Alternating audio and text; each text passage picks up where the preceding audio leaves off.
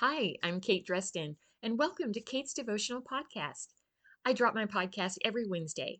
It's always a 5 minute or less devotional to bring you encouragement as we try to live our lives according to the Bible.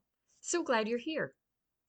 If you feel like your life is crazy busy, you're not alone.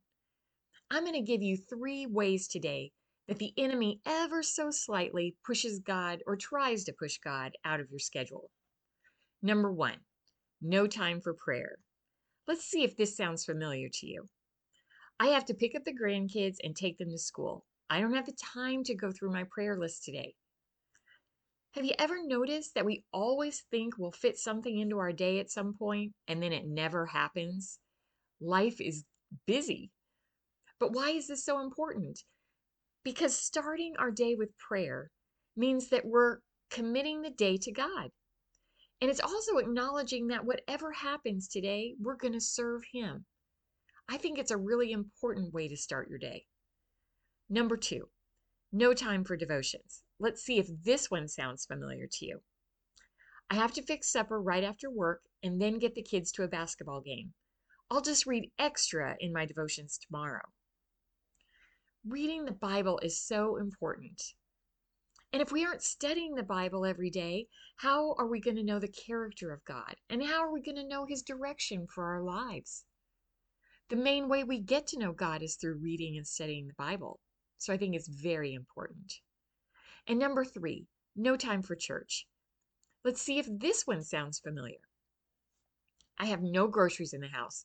I have to go to the store and I have to clean the house today. If I don't, I won't get another chance. I'll go to church next Sunday.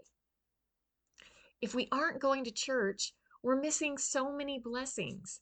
One of them being worshiping with others. In Hebrews 10, verses 24 and 25, Paul told the Corinthians to never give up meeting together in person. It says, and I'm reading out the New King James Version, and let us consider one another in order to stir up love and good works, not forsaking the assembling of ourselves together, as in the manner of some, but exhorting one another, and so much the more as you see the day approaching. In Luke chapter 14, there's this parable about a man who prepared this big banquet and invited many important people. They all turned down the invitation because they were all too busy.